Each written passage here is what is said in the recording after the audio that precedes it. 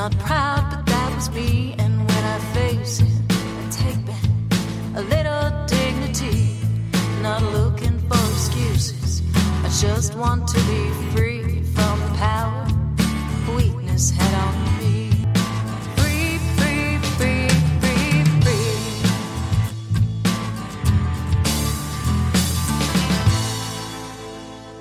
Hi, everyone, and welcome to the Bubble Hour, where real people tell real stories of addiction and recovery.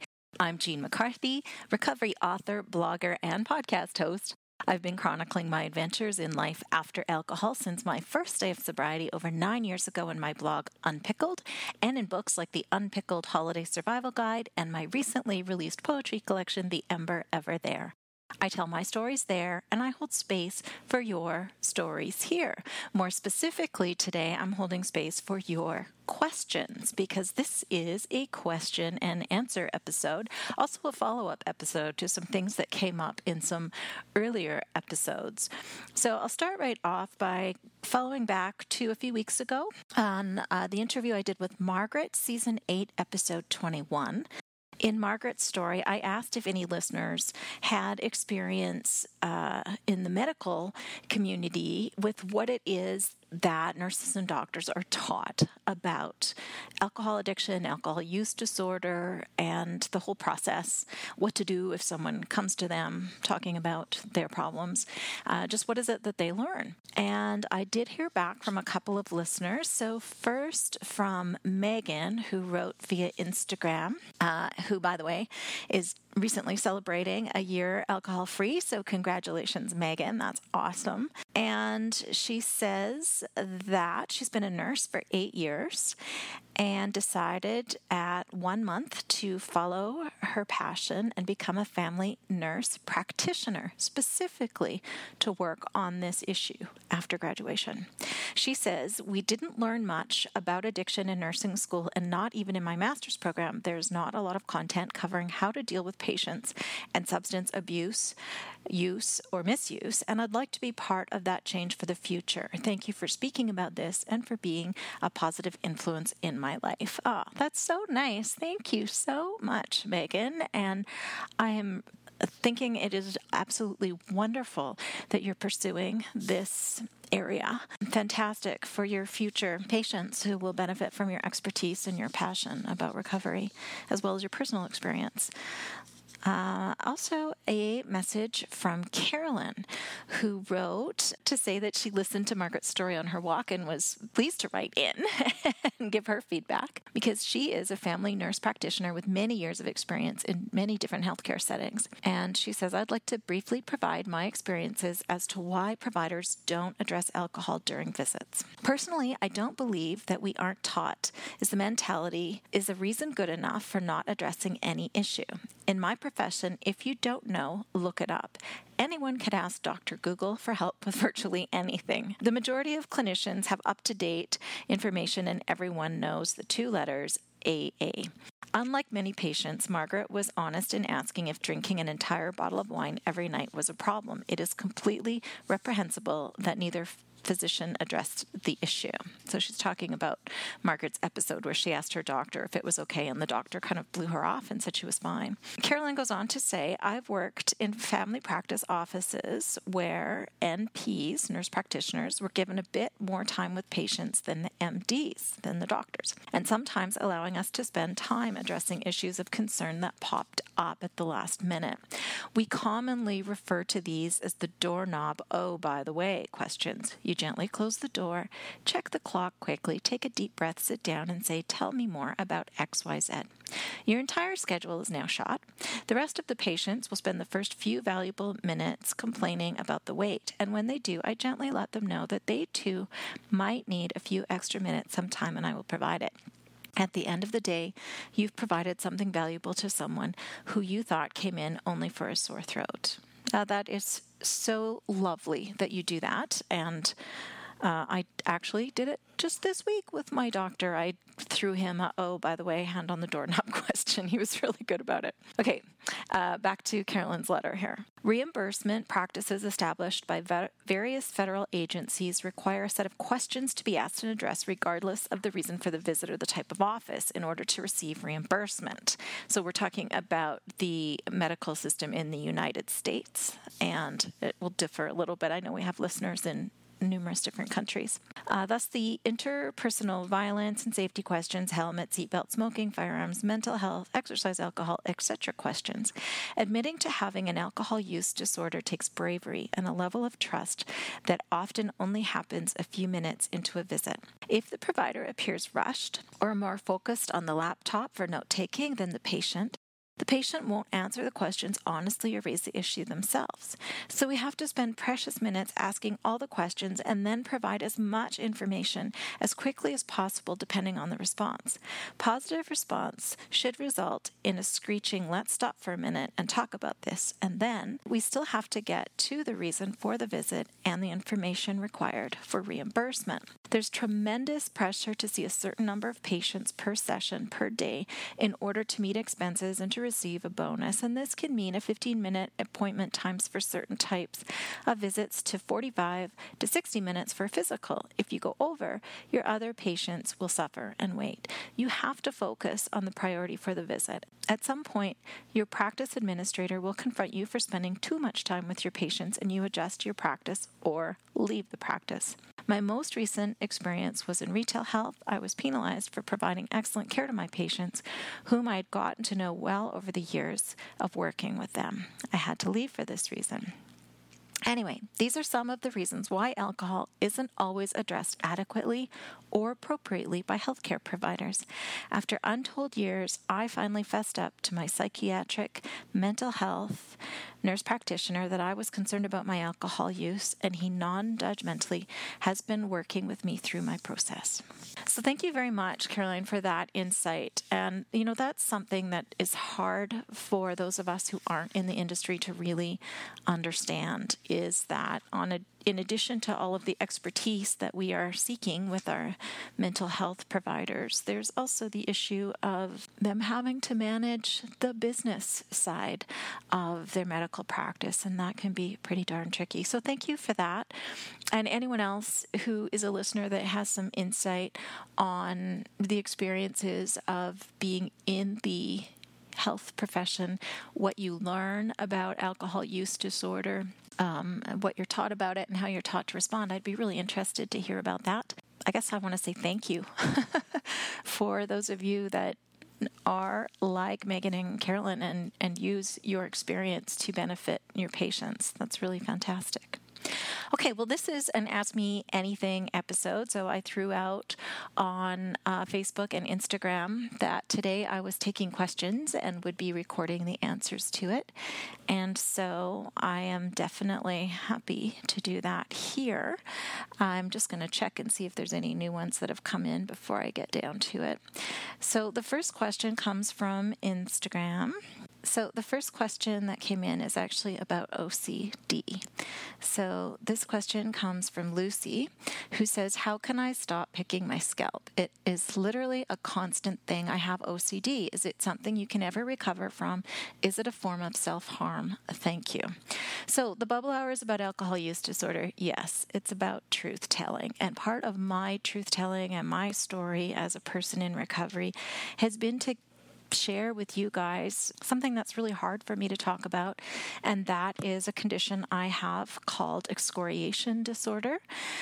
It is a form of OCD. It's in the category known as BFRB, which means body-focused repetitive behaviors. And as Lucy shares, I'm not the only one. In fact, this disorder affects about 5% of the population. So that's 1 in every 20 people. So is it OCD? Well, kind of. A body-focused repetitive behavior, it's a general term for a group of related disorders that includes hair pulling, skin picking, and nail biting. So most people do one of these things, not all three of them. They're not habits or tics. They're complex disorders that cause people to repeatedly touch their hair and body in ways that result in physical damage.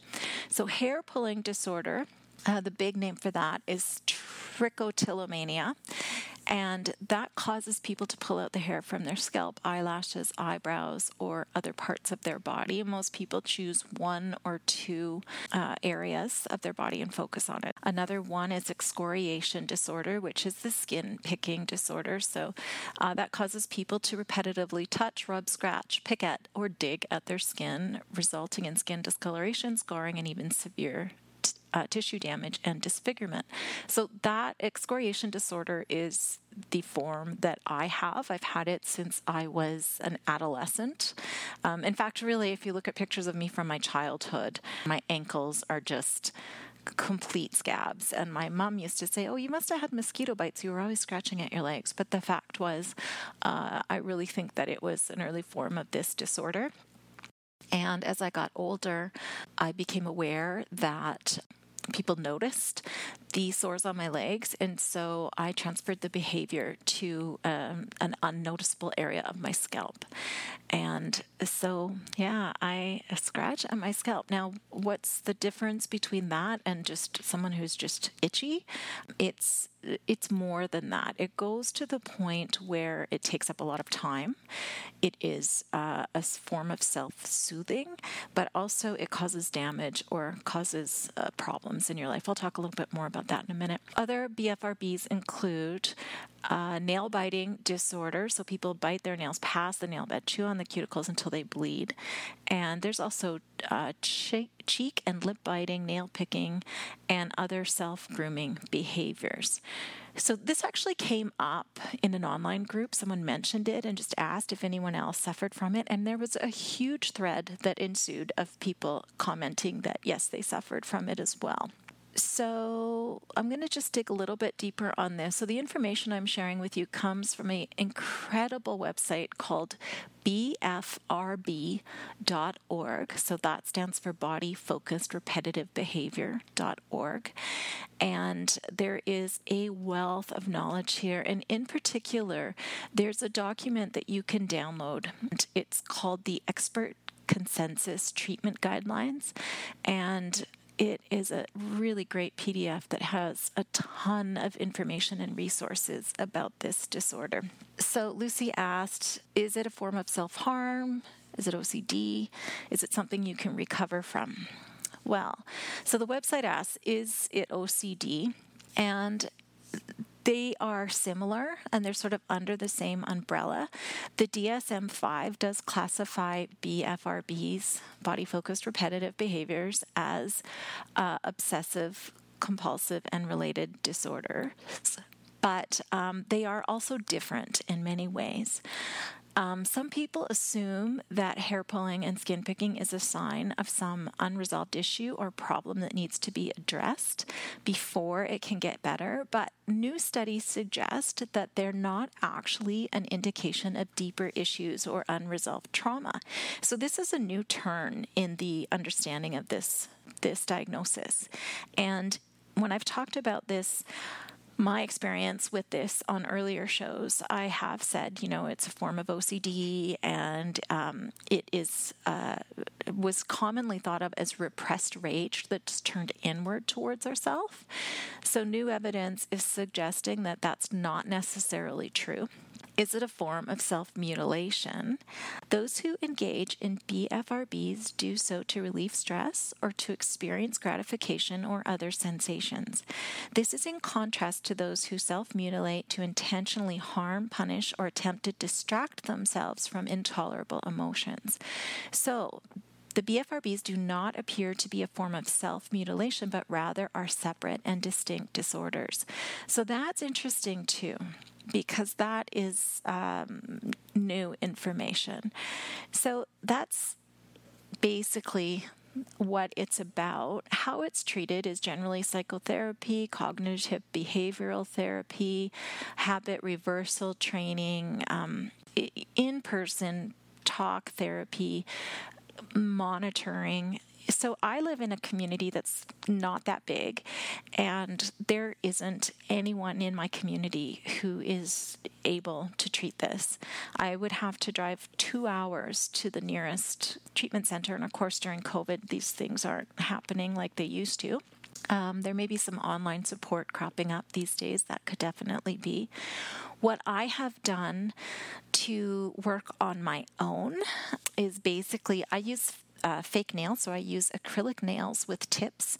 I always have my nails done, and the reason for that is that when you put that coating over your nail that they use in the salons, it makes your nails thicker and duller, and so I cannot excoriate or scratch in a way that will hurt myself. So during COVID, when everything was closed and I could not get my nails done, I, after a few weeks, removed my nails and thought, well, we'll see how this goes. I kept my nails really short and filed down so that they were as dull as possible. And I can tell you that after a few weeks of isolating, even though we were doing well and I wasn't super stressed and I was handling the pandemic changes in my life quite well, I still had a terrible recurrence of this, and my symptoms escalated to the point of being really disruptive in my life, and it was actually shocking to me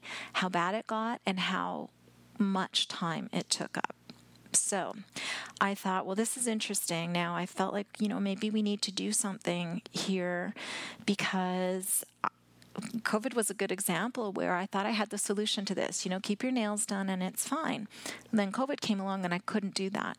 And I wondered if there might be other times in my life when I won't have access to this sort of behavior modification that I've developed, which is keeping my nails done. So I'm now trying hypnosis to see if this helps, and I'm working with a hypnotherapist who is doing everything she can to understand my disorder, and we're going to see how that works. And hopefully I will also be able to at some point connect with some therapy or guidance to change the behavior. There's no magic pill, and darn it, there's a funny thing. Those of us who become addicted to alcohol, we really like the idea of changing how we feel. Something that can simply change how we feel. Isn't this how we got addicted to alcohol in the first place? Because it was the easy button. There is no easy button for this, unfortunately. There is some hope with amino acid therapy that is being studied now to see if that helps. But as of right now, it is theory only and hasn't really proven out quite yet. But keep your ear out for that information. Hopefully something new will come that will be more helpful. My heart does go out to anyone and everyone who is suffering with this, and statistically, there's a lot of you. So this podcast has 60,000 downloads a month, and that means that there is 3,000 listeners right now who share this diagnosis or these symptoms in some way, shape, or form. So I'm talking to you. If this is affecting you, you're not alone. If you have shame about it, you are not alone. It is a disorder. It is treatable with therapy, and it is fixable. And there are things you can do to get better. And there are people you can talk to who will understand. So I hope that helps you, Lucy. And again, the website is bfrb.org. It stands for Body Focused Repetitive Behavior.org. There's tons of great information there, so dig into that. I'll be hosting Mental Health Monday for She Recovers on the 27th of July at noon Mountain Time. Head over to sherecovers.co and sign up for their online meetings, and you can join me. So it'll be me presenting a little bit about this, and then we'll have a group discussion on this topic. So if you feel like you have a ton of shame about it, boy, being with a group is the antidote for that. So I'm really looking forward to talking with the group, and if this resonates for you, I hope you'll be there too. I think it's going to be really powerful. Again, that's the 27th of July. Noon Mountain, and sherecovers.co is where you go to sign up for it. Okay, carrying on with some Ask Me Anything questions. Oh, this is interesting. So here's a question. Do you take down interviews if the guest has relapsed? So I think what this means is after they appeared on the show, if they've relapsed after being interviewed on the Bubble Hour, do I delete their interviews? So no, the answer to that is no, I don't. I consider these interviews to be a snapshot.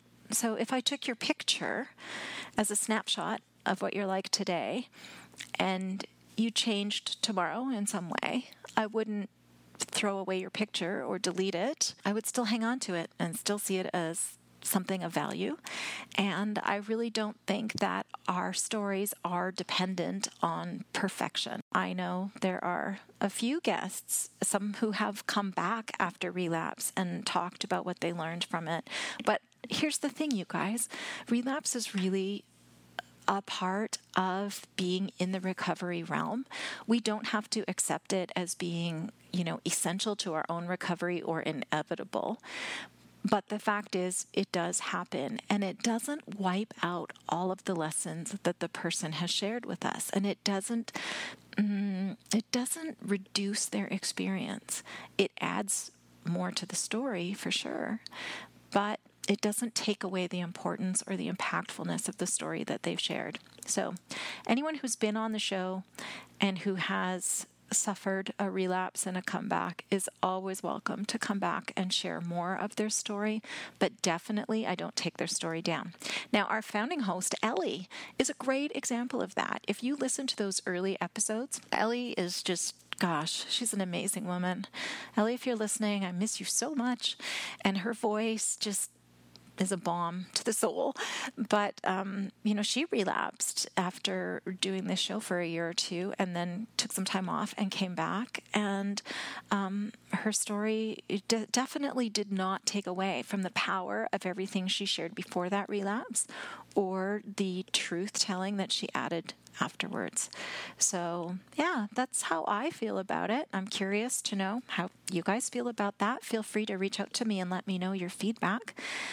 My email address, by the way, thebubblehour@gmail.com, or you can direct message me on Facebook. Let me know your thoughts on that. I'm curious to know what you think. Another question. Do you read all the books that you cover on the show? Yes, I do. And I constantly get books and messages from book publicists and authors, and I try to choose the best ones. I only limit them to a few authors, partly because I do read all their books. I think it's the least I can do, and I'm a very slow reader. So it takes me a while to read a book. So just in terms of manageability, I can only interview so many authors on the show.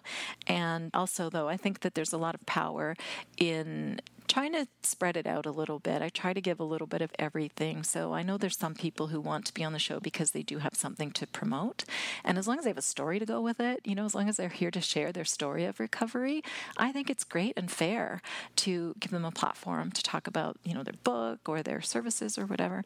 But really the heart of this show is storytelling, and so the bulk of the guests that are on the show are everyday people who volunteer to tell their story. I think it's a pretty common thing for people to celebrate a milestone by telling a story on the Bubble Hour, and I love that. And it can be anonymous or it can be not anonymous. Of course, if you're an author with a book to share, you're generally not anonymous. So yeah, I do read all of the books, and I'm grateful for it. And I wish that I could do 5 shows a week so that I could have more people to talk to and more opportunities to cover. But I think 1 a week is as much as I can handle at this time. Next question. Do you still sing? Where can I get your music? Okay, so no, I don't still sing. You know what? So for me, at least, and I think this is true for a lot of singers, singing is a physical thing that you have to keep up. It's like almost being an athlete. You have to keep your voice in shape and your breathing and your sustainability and all of that. And I am terribly out of shape as a singer. And I don't even have any calluses on my fingers for playing guitar. And the aforementioned fake nails make playing guitar hard. And so, I do not professionally sing or write music anymore. But the theme song to this show is a song from one of my old albums. And you can find that song and others. It's on iTunes and Spotify, but you have to search Jean Greer McCarthy to find it, because at that time I was performing using my maiden name as a middle name. I get zip, nothing, nada for my music these days.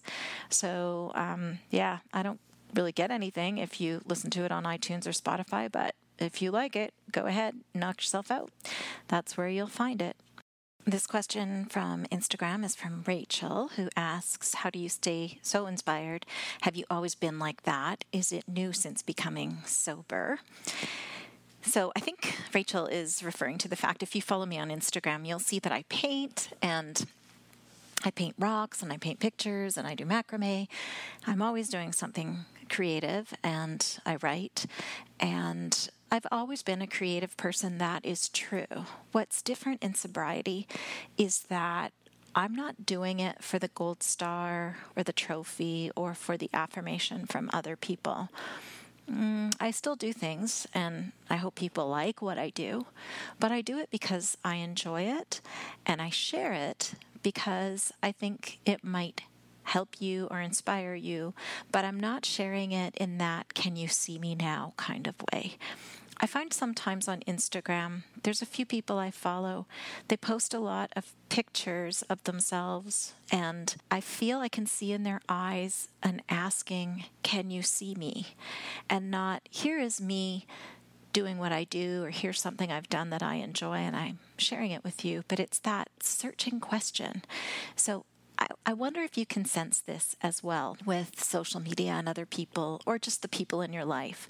The people that are doing something because they have a need to be seen and they need you to feel it for it to be real for them or to give them some kind of validation. There's something that feels kind of off about that. And for me, it feels double off because I recognize myself in it. I lived that way for most of my life. Recovery and sobriety has taught me to live differently, to live more authentically, and not for other people to tell me who I am. I live to know who I am and be who I am and express that. So that's what's different. I've always been inspired and creative, and it's just how I'm wired. But where it comes from and why I do it is different now. And thank you, Rachel, for asking that question and making me think about that, because that feels nice to be able to say that and know that it's true. And also to say that when I'm not judging other people for how they present themselves on social media, I am seeing myself in them, I guess. I'm recognizing my patterns, my faults in other people, and this is something we do. And what do we do when we see that? We kind of have a negative reaction to it because it's a little bit of like, ugh, is that how I came across? And maybe that's not how they come across at all to other people, and maybe it's not how they're intending it. But because it's the lens that my experience colors how I see things. By the way, if you sent me a message through direct messaging, I'm assuming you don't want me to say your name, so those questions I'm reading without a name. And if you questioned publicly, I'm sharing the first name of the person who asked the question. So this just popped up from Joy on Instagram, who asked, do you think the pandemic will have lasting effects on the way addiction is treated? I'm thinking about virtual treatment, telehealth, online AA meetings, etc. Yes, I 100% do think so.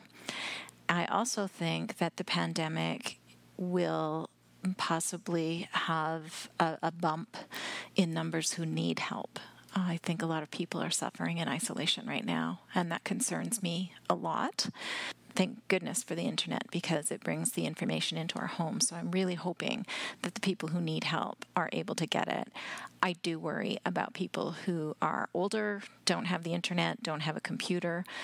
My mom doesn't have a drinking problem, but she has a vision problem, so she can't see well enough. So if she needs to Google something, it's very hard for her to see her computer. So someone who's visually impaired, that's struggling with alcohol or mental health issues, how are they getting it? These are very big concerns of mine right now, but I do celebrate the proliferation of online support services meetings that are occurring in response to this pandemic. It's wonderful. For me, nothing replaces in-person meetings. I miss in-person meetings a lot, and I'm really looking forward to them returning. And those will be different forever. We will be changed after this because it will be a few more months at least, if not another year. We're always changed. They say it takes 21 days to make a new habit. So we've had lots of time to make some new habits. And there's some positive things that are happening. There's just something about looking someone in the eye, sitting in the room with them, even if you're sitting in silence. And I will be very grateful when we're able to do that. So, do you regret shedding anonymity? That's an interesting question too. Sometimes I do. Mostly I don't. It wasn't a big deal for me because I did not get sober in an anonymous program. So my anonymity was mostly fear-based for the first few years. And when I did shed my anonymity on the blog, first I just posted my picture and my first name, and the reason I did it was because I was always scouring for those stories that would pop up. They're basically clickbait that say, celebrities that you didn't know were sober. And I was always looking at those, and I thought, well, if I can just give people one more face to look at that they know is sober and see who I am writing this blog. It wasn't for my ego, that's for sure. It was really scary, but I felt like it was kind of taking service and accountability to a new level. So first I shared my picture and my first name, and then I was contacted by Addiction.com and asked to be a columnist for Addiction.com, and so I did that for a few years, and so then I was writing using my first and last name, and then I just started... it just sort of came out more and more and more. I guess the more that it turned out that people knew who I was, and people in my community, and unless they're looking for recovery information, don't tend to stumble across it. And so there wasn't just a whole lot of overlap between my personal life and my online advocacy. There are sometimes, I guess I just have to be mindful of it. I think it can be an ego trigger.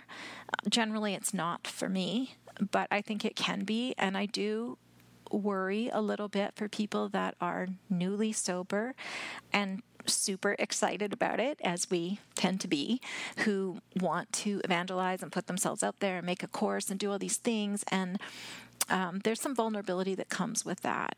And so I guess I think a lot of people are doing it really well, and I commend them. But I know for me at that stage, it might have been a little bit of a trigger, or it might have been sending me back into that approval junkie performance, hustling for my worthiness, some of the behaviors that were hand in hand with my addiction. I think they were the behaviors that caused the discomfort that my addiction was a symptom of. I think I drank because my life made me uncomfortable. And the reason my life made me uncomfortable was because I was always just an approval junkie and trying to get people to approve of me and doing things for others and overachieving, never feeling satisfaction, feeling like an imposter, feeling not good about myself, and then drinking to try to soothe the discomfort of that. So for me, recovery has been about getting really grounded in my authenticity so that I'm not uncomfortable at the end of the day, and I don't need to, unwind with a bottle of wine in order to be able to sleep at night. With all of that in mind, this is why I feel like being public about recovery could put a person right back into that same kind of tailspin. So I have to just work really hard on it.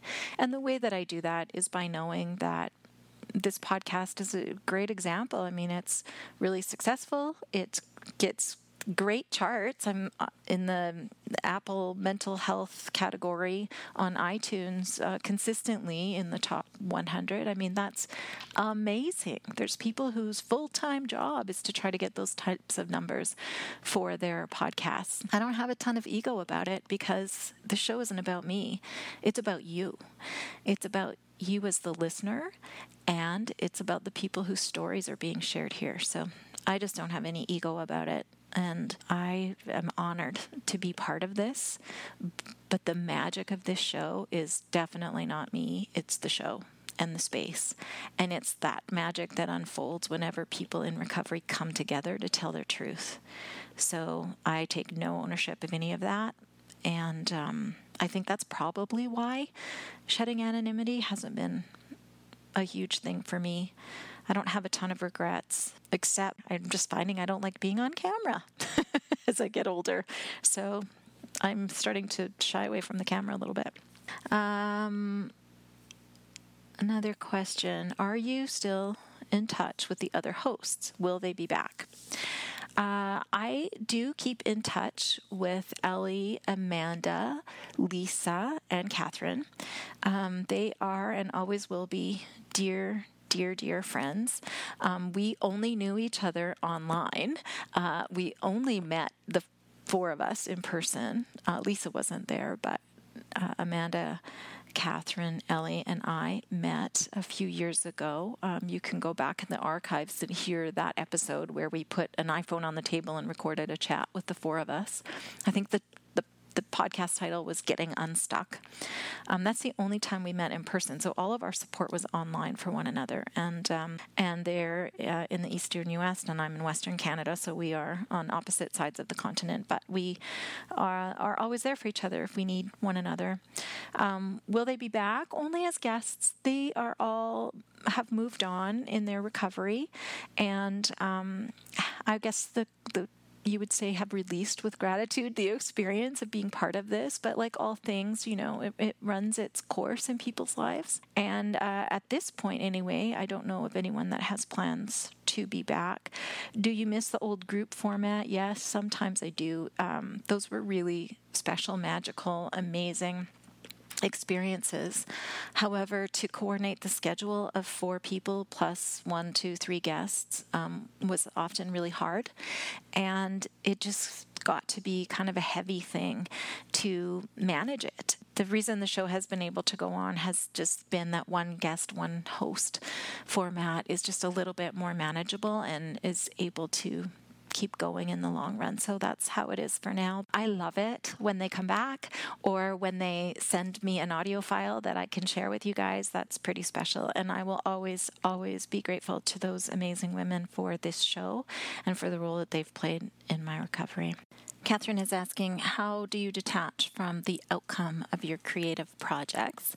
Catherine is a writer friend, and Catherine, I'm going to relate this to recovery for the purposes of this audience, but my previous experience was with writing and releasing 2 albums of original music that I wrote and performed. It was 2008 and 2007, so I was still in active addiction when I did those projects.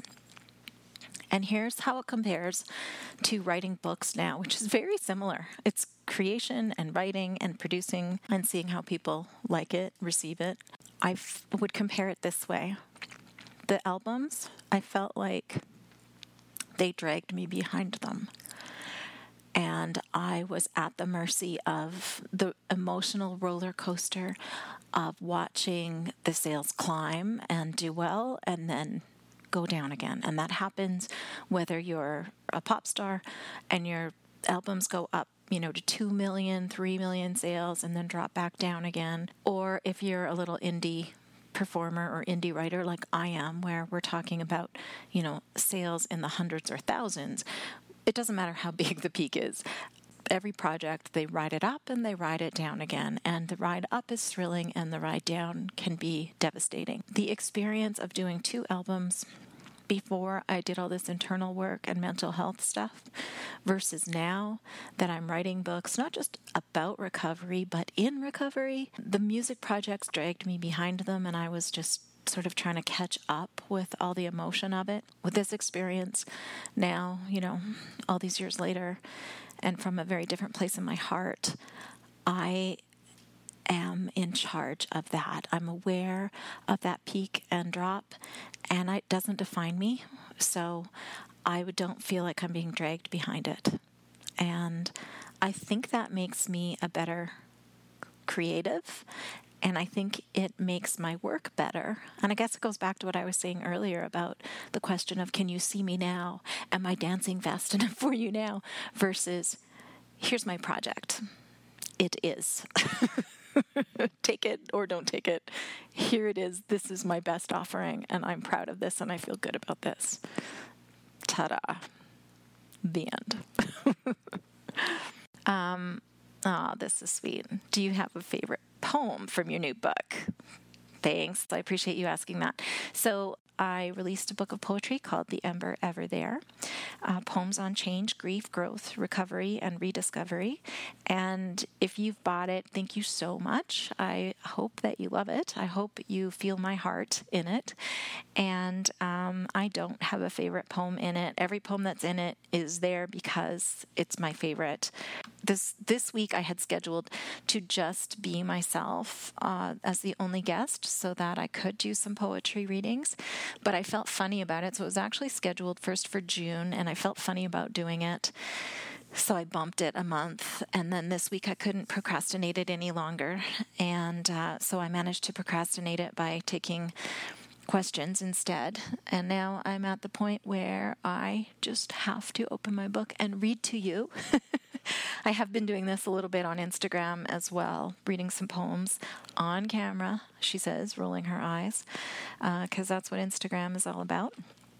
I did something interesting in this book that is being really well received, and there's different sections in the book. And in one section, I wrote a different poem for each of the 12 steps. Now, I'm not a 12-step person, that I didn't get sober using the 12 steps. But people on this show who have talked about their experience in the 12 steps often have so much affection for the steps that it's given me a new perspective on what the steps are and what they mean to people that do them. And I wanted to give another version of that so that people like me who don't follow the steps could get another perspective on what they mean to people. Of course, because people in 12-step programs are by and large anonymous, I felt like this hasn't been done to my knowledge. If it has, let me know. I just hadn't seen anything like this, and so I thought I would take a crack at writing a poem for each of the steps to try and explain better what each of the steps mean to people.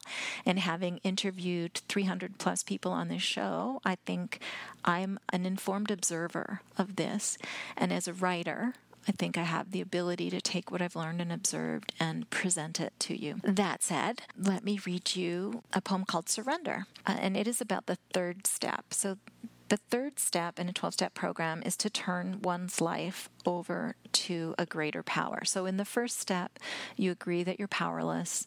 In the second step, you acknowledge there's a power greater than yourself. And then in the third step, you turn your life and presumably your addiction over to that greater power. But the other thing you'll hear in this poem is I wanted to also show some of the humor, because I do go to recovery meetings now and then. And what amazes me is the humor that's in those rooms. Like, it's not all serious and doom and gloom like I thought recovery was going to be. There's just so much laughter that is in recovery and when people talk about recovery. So I also wanted to capture that. Okay, surrender. Take it. Oh, wait, I'd like it back. Just for a moment while I adjust this and add to that. Take it. Oh, now, hey, I'm telling my story and need it for demonstration. I'll just... Here. All right, then go ahead. Yes, that's better. Thanks. But one more thing. Well, it's mine, you see. It's who I am. It's what I do. So I'll keep it with me and let you know if I need help. That won't work? Will you at least hold it where I can see it? I don't approve of unattended baggage. So that's, to me, a funny poem about trying to hand our life over and wanting to take it back and just asking God to carry our burdens and then we keep wanting them back so that we can tell our sob story to ourselves or to others. Another 12-step poem is about the 7th step. As I said, there's one for each of the steps, but this is one I think that anyone could relate to. So the 7th step is to ask for the old ways to be removed and to replace them with better principles. And again, I paraphrased what the 12 steps are. Better ways. Knee-jerk, self-defensive barbs and lures are apparently a choice. Supposedly, other ways exist. It's said that one can simply wait for a better response to be delivered by divine download. A superior operating system is on the other side of the torturous pause, if the sound of one's own breathing can be endured for 7 seconds or so. Some say it helps to blink. Others confess to grinning madly in their confidence of the outcome. That poem is really me sharing how I would normally snark back at people, say something kind of mean or what I think is funny but is really self-defensive, and that if you just breathe and wait and ask for your old ways and responses to be removed, something better kind of comes in. Sometimes the better is stillness and silence. Sometimes kind words come out of my mouth that I didn't even know I had in me. And the poem that I want to leave you with, my friends, is called Chairs in a Circle. And this is from a section in the book called Connections, and poems that I've written about the importance of connections in my life and in my recovery. That includes you, listeners, and guests of this show. So this poem is called Chairs in a Circle, and I wrote it while I was on a retreat and shared it with the other women in the circle during our sharing circle that night. My dear recovery friends, I've been waiting for you, and you, it seems, have been waiting for me too. We've stepped into a place in each other's lives to fill an invisible gap, a void unknown before. We soothe an unrecognized irritation, like the noise that goes unnoticed until it stops, and then suddenly, that's better. Until we found this gap, this secret zone, we spent our lives filling in the obvious spots, the places reserved for parents and siblings and friends and neighbors, for lovers and children, for teachers and baristas and gynecologists. Our accountants know every penny. Our hairdressers see the gray roots at the napes of our neck that we can never reach on our own. We thought our lives were full because all the spaces were filled. What more could we possibly need? All of the bases were covered. And then, we found ourselves in a new place, a place we came to heal ourselves and found each other. We see ourselves in every person here, gathered for the same purpose, here to restore, here to reveal. We learn this thing called holding space. And harder still, we learn to be held. We've met in the gray area we didn't know existed, a place between ourselves and the world. Our circle has capacity for stunning revelation, a BS-free zone that welcomes brutal honesty and forgives imperfections. Yet, it does not require regular lunch dates, invitations to our children's wedding, or obligatory niceties other close relationships demand. Sure, you'd take the afternoon off to meet for coffee if I asked, maybe even offer me your spare room for the night, and yet you'd never be offended if I was nearby and didn't call. Some days, back in the land of black and white, when life is a grind and those around me assume I'm just fine, I might wonder if I imagined you. Did this time really happen? Did I sit in the circle and confess that thing never acknowledged elsewhere? I will breathe deeply and remember it all, and believe in myself again, because you saw me and heard me and allowed me to be me and trusted me to do the same for you.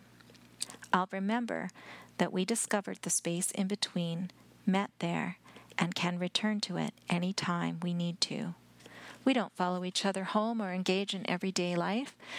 It doesn't matter to me if you talk too loudly in restaurants or text in a movie theater, whether you bother to use turn signals when you drive. These things that may frustrate our families and friends are suspended here because none of that matters to you and me. What matters is our willingness to step into the gray, into the sacred space we hold for each other and speak the truth. What matters to us is, are you okay? Do you have what you need to get through today? I know now I can turn to any of you and say, help. Please see me. Please remind me that I can do this and tell me why I must. My loved ones can be the reason I chew with my mouth closed, but you, dear recovery friends, are the reason I live with my heart open. Thank you for seeing me. Thank you for being a mirror that reminds me of who I am and all I can be.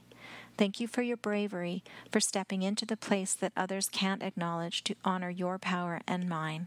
I am grateful we've chosen to be here. That, my friends, is what you mean to me. And I hope that it's what the Bubble Hour means to you, or your recovery circle, your recovery groups, your sober friends, whatever it is. Hang on to it tight. That's all for this week. Thank you so much for listening. You can write to me, thebubblehour@gmail.com. I will have links in the show notes for my book. If you want to take a look at it, I'd be so honored. If you have bought it and liked it, please review it on Amazon. It helps others find it. That's all for this week, everyone. Thank you so much for being here. I will be back with a new guest next week, and we will continue on with our summer interviews. Until next time, take good care. I own it, I did that, not proud, but that was me. And when I face it, I take back a little dignity, not looking for excuses. I just want to be free from the power weakness had on me. In a dark corner is where shame likes to hide.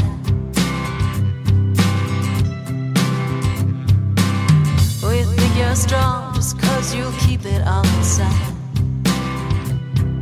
It just stays and wait there to rob you of your pride. Turn the light on, you can shine.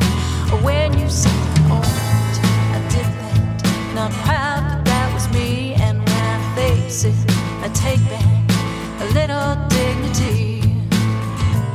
I'm not looking for excuses, I just want to be free from power. Oh, this head on me.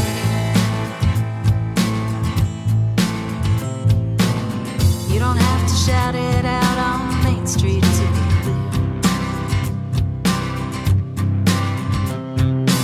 clear. You don't need to whisper to confessionary ears. The person you should talk to is looking at you in the mirror. And the one who matters most can always hear when you say, oh, I did that, not proud, but that was me. And when I face it, I take back a little dignity. I'm not looking for excuses, I just want to be free from the power weakness had on me. When you say, oh, I did that, not proud, but that was me. Face it, I take back a little dignity. I'm not looking for excuses, I just want to be free.